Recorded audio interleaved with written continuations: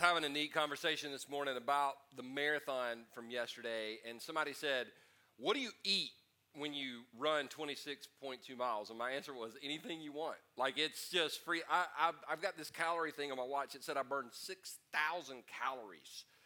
I usually don't burn that in a week, and I burned it in a day. So anyway, I had some great food last night, and I feel like I should be able to just eat anything I want all week. So for those of you that follow me on Instagram, a lot of food porn.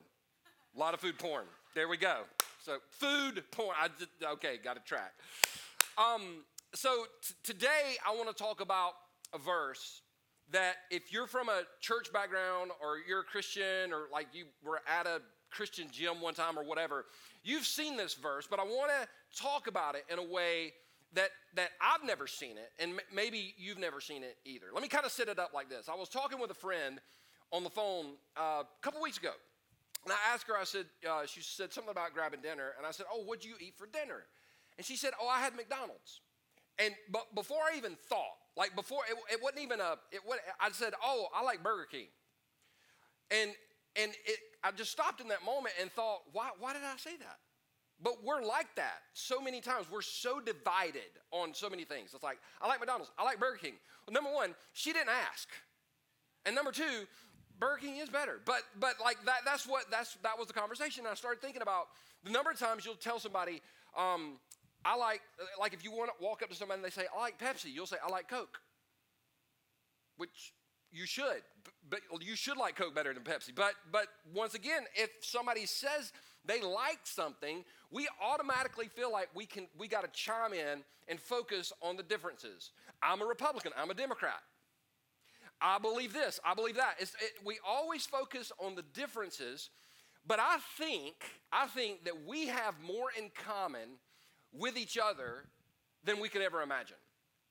Now, political parties and commercials and marketing, they love to highlight the differences so they can segment things out and say certain things to certain groups of people, and they're focused on how divided we are.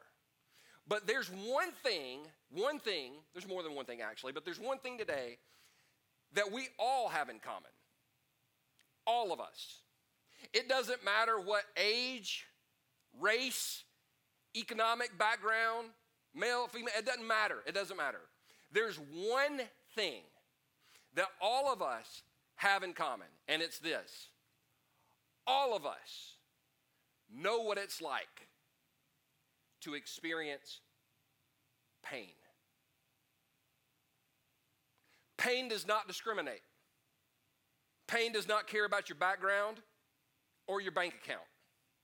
Pain is that thing that when it happens to you, and by the way, let me just kind of pause real quick. You can't define somebody else's pain. You can't look at somebody and go, that's not a big deal. When you say that's not a big deal, you're more un-Christ-like in that moment than you could imagine. We don't know what is painful to someone else. What might not be painful to me could be incredibly painful to this person and vice versa. So one of the things that we've got to stop doing is trying to, you should just get over that. You shouldn't let that bother you. Well, that's easy for us to say because we're not in that situation. And when somebody is in pain, they will do anything to escape that pain. Anything. Karis, I shared this recently, but I'll share it again. Karis, my daughter, asked me one day we were riding down the road. She said, Daddy, what's the most pain you've ever been in at one time? Like the most physical pain. I said, oh, God, that's easy. That's super easy. I said, it's when I tried my first marathon, and I passed out in the road. It was totally awesome. And I woke up, and I'm in this med tent, and they're getting ready to put me in the ambulance, and I had a cramp in my left foot. Now, some of y'all are like, oh, God, cramp. Just wait, okay? Don't stop trying to define my pain. Just wait. So my left foot is cramping. But it was a serious cramp. Now, have you ever woke up in the middle of the night with a cramp and you grab the bedpost or you slug your spouse or whatever you got to do to try to get out of that? And I was like, my foot's cramping. There's a nurse there, and I was like, my foot's cramping. Well, as soon as I said that, my left calf cramped at the same time. So I got my calf and I got my foot going on at the same time. And she was like, is it your calf or your foot? I was like, yes, it's my calf and my foot. And then when I said that, my hamstring locked up. And then right after that, my quad locked up. So my quad, my hammy, my calf, and my foot are all cramping. And then my right foot cramped. And then my right calf. And then my right hammy. And then my right quad. In that moment, I said words that I won't even repeat.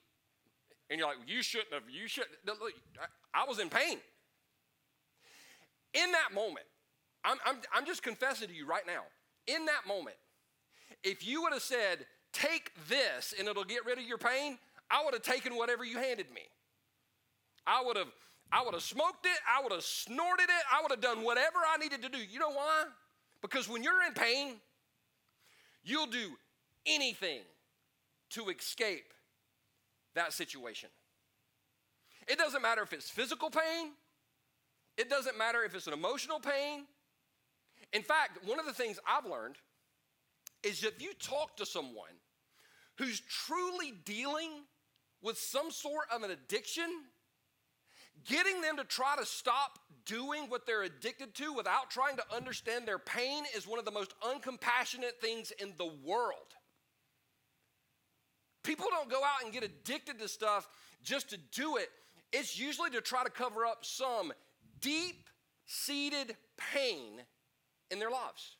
So with all of this in mind, I want us to look at a verse that for me helps me to kind of deal with the pain that I face, that you face. And I believe my hope and my prayer today is that it'll help all of us deal with the pain that we feel. And once again, it's one of the most popular verses.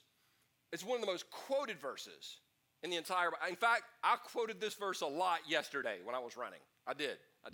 Here's the verse. Philippians 4:13. I can do all things through Christ who strengthens me. Now, the first time I saw that verse ever, I was in a gym. I was at the YMCA, and it was on, like, the wall, and I was like, oh, my gosh, God gave us a verse for weightlifting. That's the most incredible thing in the world. That's what I thought. I was really young in my faith. But now I understand so much more about this verse. Now, some of you are, like, I know what you're thinking. What does that verse have to do with pain? Well, I'm glad you asked. First of all, we got to understand who wrote it. It was a guy named Paul. And we got to understand where he wrote it. In prison.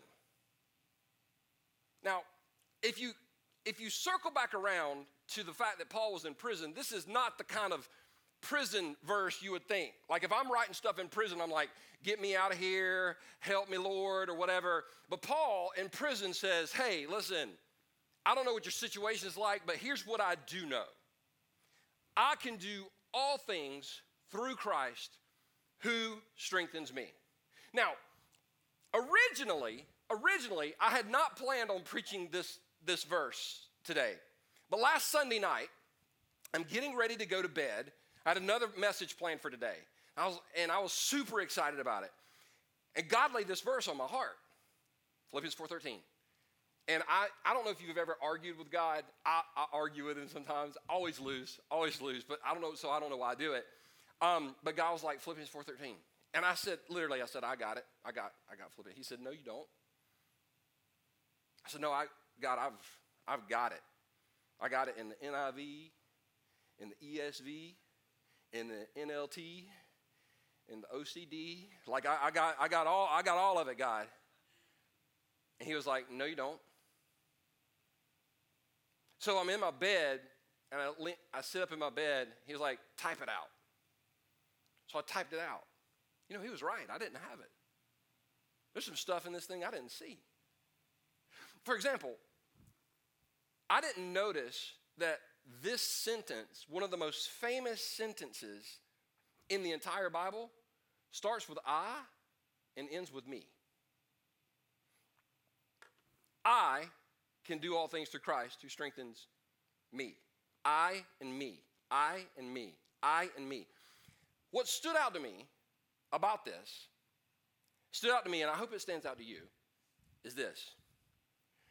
You are more important to God than you could ever imagine right now. God's not in love with some future version of you. God's not in love with some past person who you used to be, but you're not quite as good as you used to be in your mind.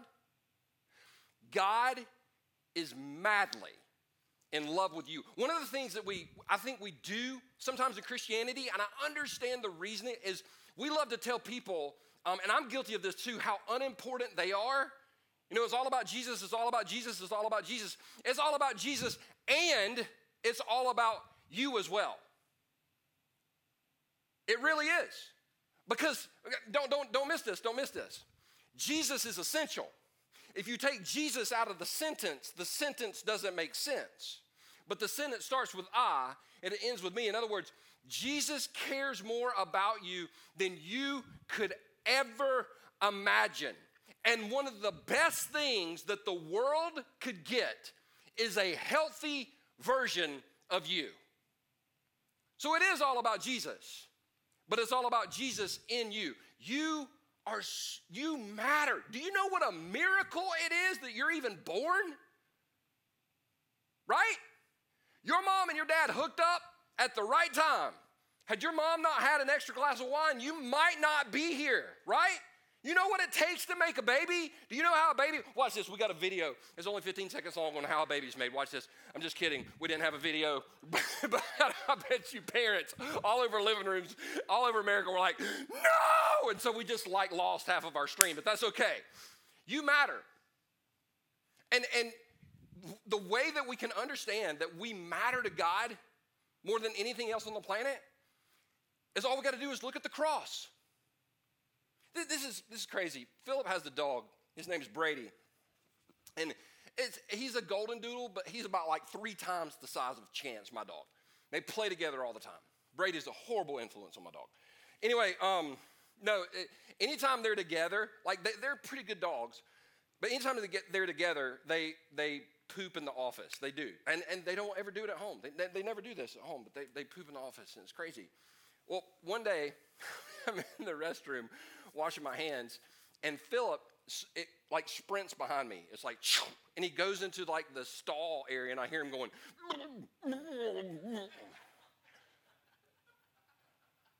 I'm like, hey man, everything okay over there? Everything okay? He's like, yeah. I was like, did you eat something bad? He's like, I was like, what's wrong? He said, Brady took a dump in the hall. I was like, yeah. What's the matter? He goes, I can't clean that stuff up. I can't clean it up. I can't clean it up. I was like, do you do this every time your dog takes a slam? Is this how you are? He's like, yeah, oh God. I was like, man, that guy really loves his dog. He really loves his dog. Now, we'll look at somebody like Philip and go, oh my gosh, Philip loves his dog because he almost throws up. He cleans up his poop and he almost throws up. He loves his dog. We'll admire Philip for loving his dog, but we'll look at a bloodstained cross and wonder if God loves us that much.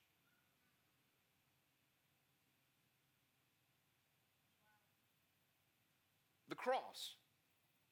The cross was not intended for us to have a nice piece of jewelry.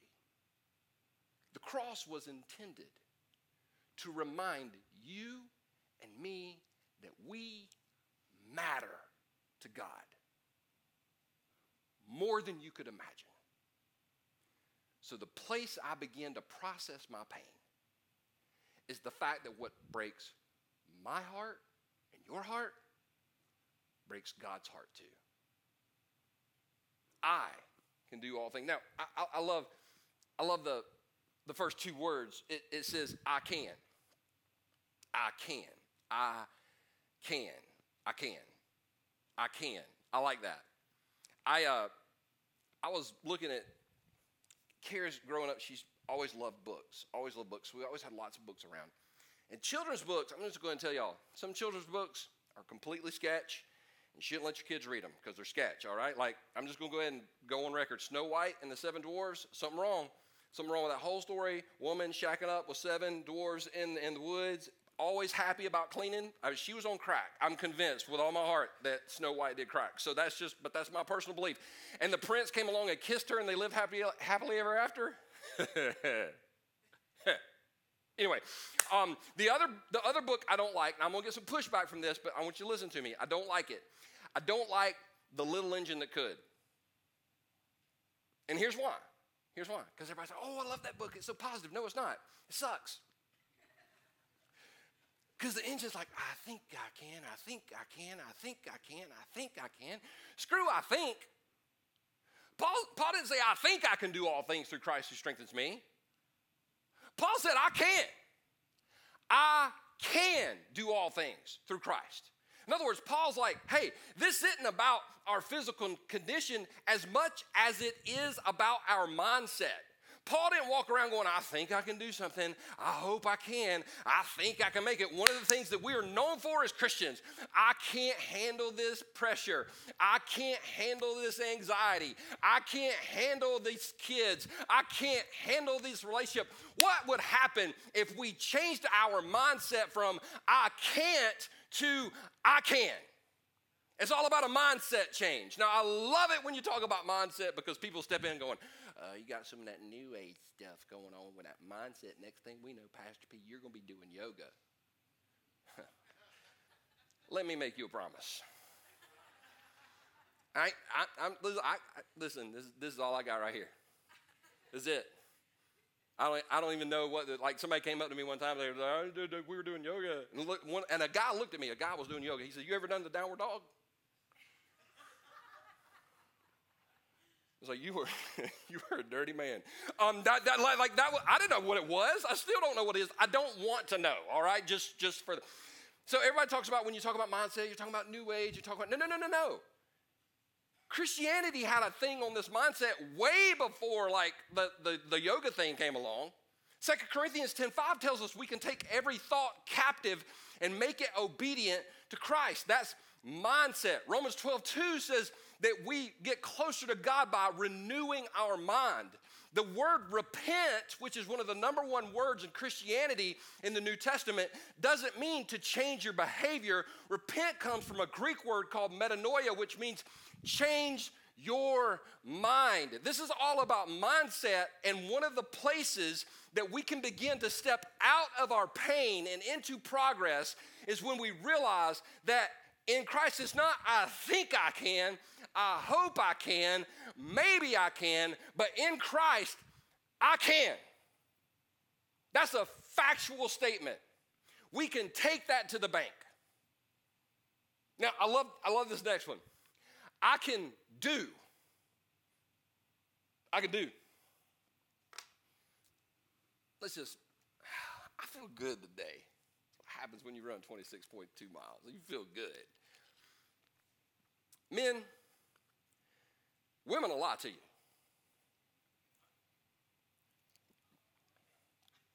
Don't awe. Telling y'all the truth. Went out with this girl one time. She was like, listen, I don't mind if you notice if other girls are cute.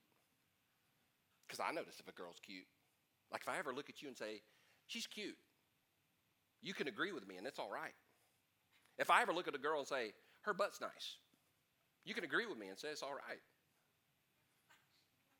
2 or 3 days later, we're out. She's like, that girl right there is cute. She's got a nice butt. Don't you think so? I was like, yeah. Last date.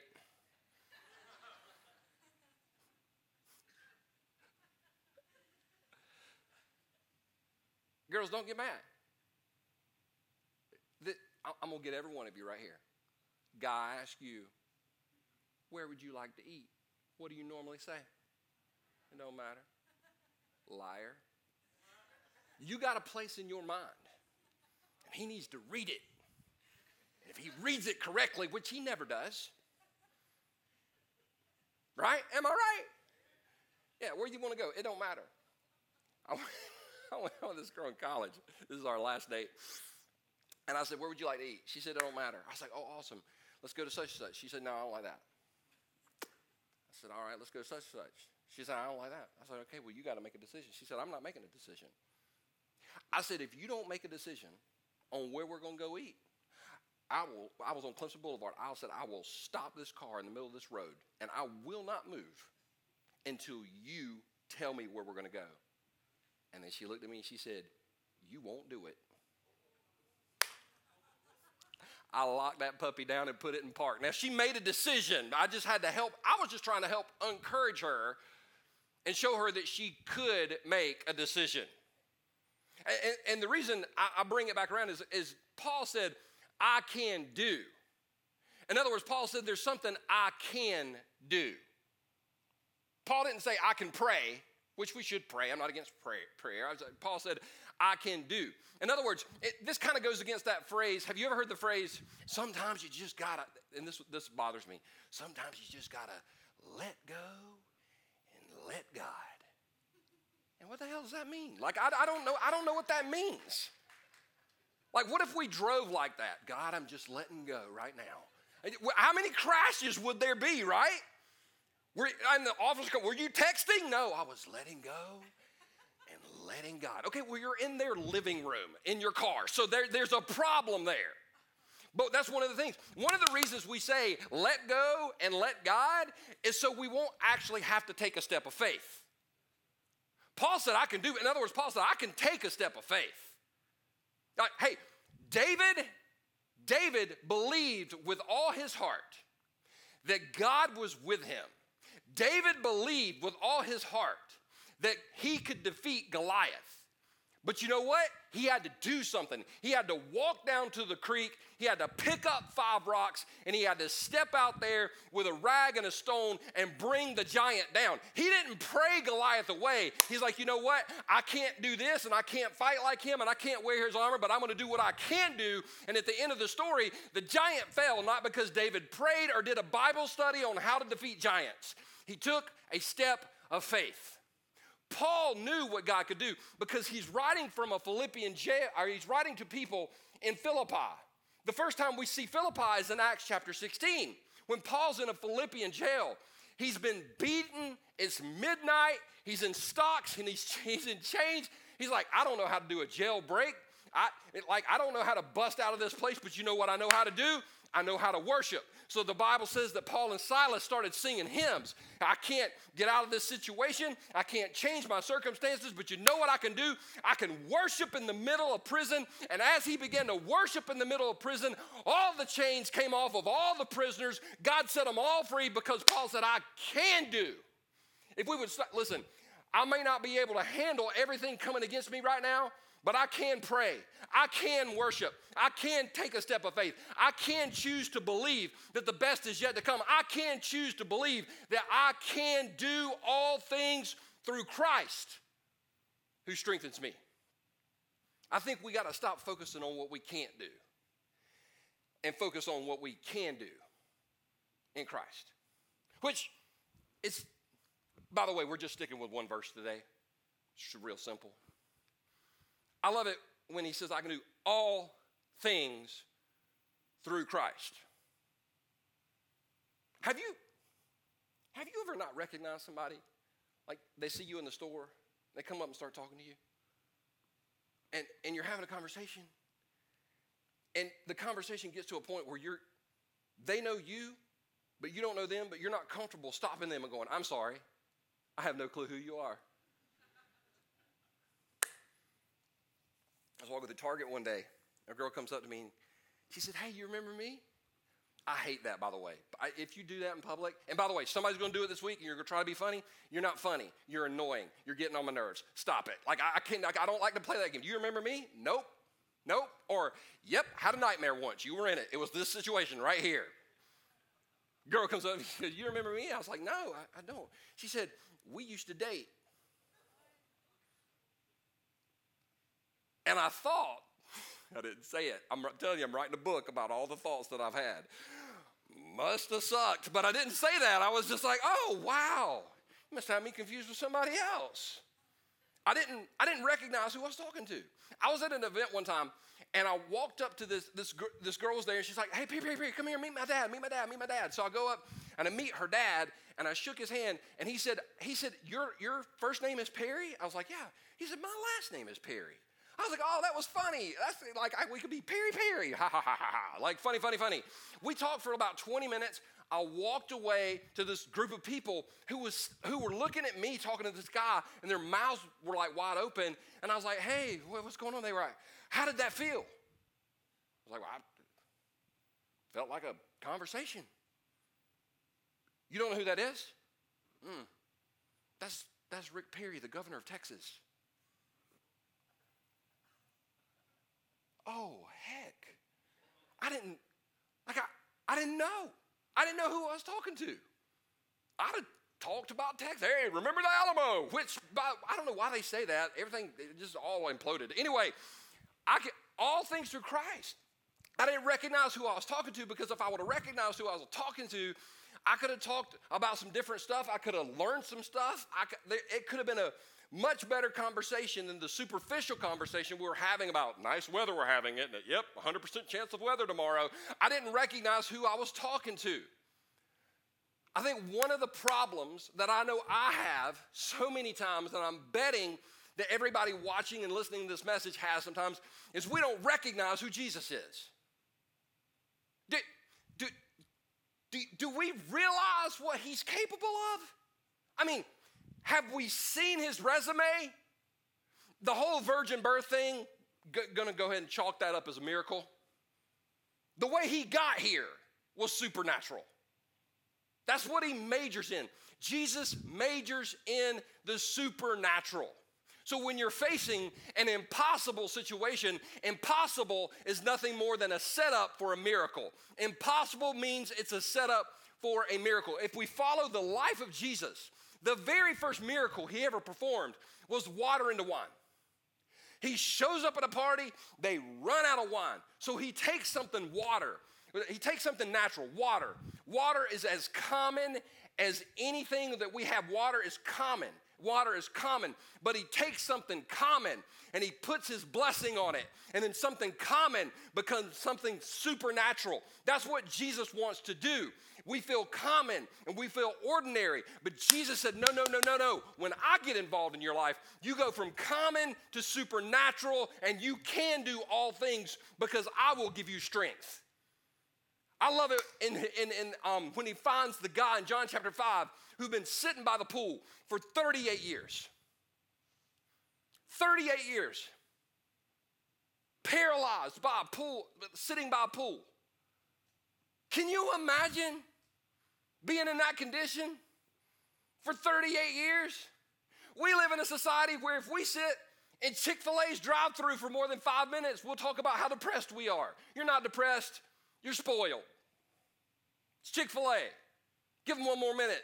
They'll confirm your order 14 more times, and then they'll get it to you. That's what they do. Can you imagine this guy he's been by this pool for 38 years, paralyzed, and Jesus walks up to him and asks him a question: do you want to get healed? Now, I remember when I first read that story, I thought, that was a dumb question. I know you're not supposed to say Jesus says dumb things, but in my mind it was dumb. Do you want to get healed? But I've been in ministry for about 30 years now. You know, some people don't want to get healed. They don't. We talked about this a few weeks ago. I'll just say it again. They want to be the victim. As long as somebody wants to identify as depressed, they'll always be depressed. As long as somebody wants to identify as an addict, they'll always be an addict. But when somebody begins to identify as a child of God and finds their identity in who they are in Christ, it changes everything. I've had people come up to me in public and they're like, I'm so sorry for your story, and I'm so sorry for what you've been. I'm like, listen, I'm the last person on the planet you need to feel sorry for. I'm not a victim. I'm a survivor. I came through it, and I'm better on the other side. And if I came through what I went through, you can go through what you're going through. At the end of the day, you got to choose whether you're going to be a victim or a survivor. Because somebody else in the world has gone through your circumstances and they came out on the other side and they're still standing. I'm not saying that the pain isn't there. I'm not saying that the pain isn't real. I'm not saying it doesn't hurt like hell. I'm not saying there's days that you don't want to get out of bed. What I am saying is you can do all things through through Christ who strengthens you, because Jesus asked him, did he want to get well? And when Jesus got involved, a man who had been that way, who thought he would always be that way for 38 years, picked up his mat and he walked away, because the natural and the supernatural met, and anytime the natural and the supernatural meet, the supernatural always wins out. Then there's the whole resurrection. That's like, we lose sight of that. Jesus said, they're going to kill me. I'll see you in 3 days. If anybody said that to you today, hey, there's some people upset with me. They're going to kill me. I'll see you in 3 days. Nobody would go, I'm going to take you at your word. No, we'd call the cops, 911, have them arrested or whatever. But Jesus predicted his death and his resurrection. Now, don't miss this. Don't miss this. That Jesus who was born of a virgin, that Jesus who turned water into wine, that Jesus who healed the man that had been crippled for 38 years, that Jesus who predicted his death and resurrection, if you're a Christian, lives inside of you. So please tell me what's impossible for Jesus in you. I'm not saying it's not hard. I'm not saying the pain's not real. I'm not saying it's not a struggle. I'm saying that the mindset we need to have is, I can do. Jesus, what's my next step? I can do some things. No, I can do all things. That thing you've been saying you can't handle, you actually can. I'm not saying it's going to be easy. I'm not saying it's going to be overnight. It's a process. But I can do all things. By myself? Nope. Through Christ, who strengthens me. I can do all things through Christ, who strengthens me. Jesus in us gives us the strength we need to walk through the fire that is in our life. Jesus in us gives us the strength we need. Do you realize, because I lose sight of this so often, do you realize how amazing it is to have Jesus living inside of you? You, and I'm talking to the person right now, you are your worst enemy. The negative self-talk that goes on in your mind is, and I say this as somebody that wrestles with it too, has got to stop. You are not who other people say you are. You're not even who you say you are. You are who Christ says you are. And he says that you are fearfully and wonderfully made. He custom designed you. You were custom designed by the creator of the universe on purpose, with a purpose, and for a purpose. He is a father to the fatherless. He is our provider. He is our protector. He is our savior. He is our sustainer. And in him, you and I, we are blessed. We are highly favored. Whenever we step into a situation, we are never alone, because he's always with us. You are the head and not the tail. You are above and not beneath. Your enemies will come at you in one direction, but they will flee in seven, because the living God lives inside of us. His Spirit lives inside of us, which allows us to overcome anything the world throws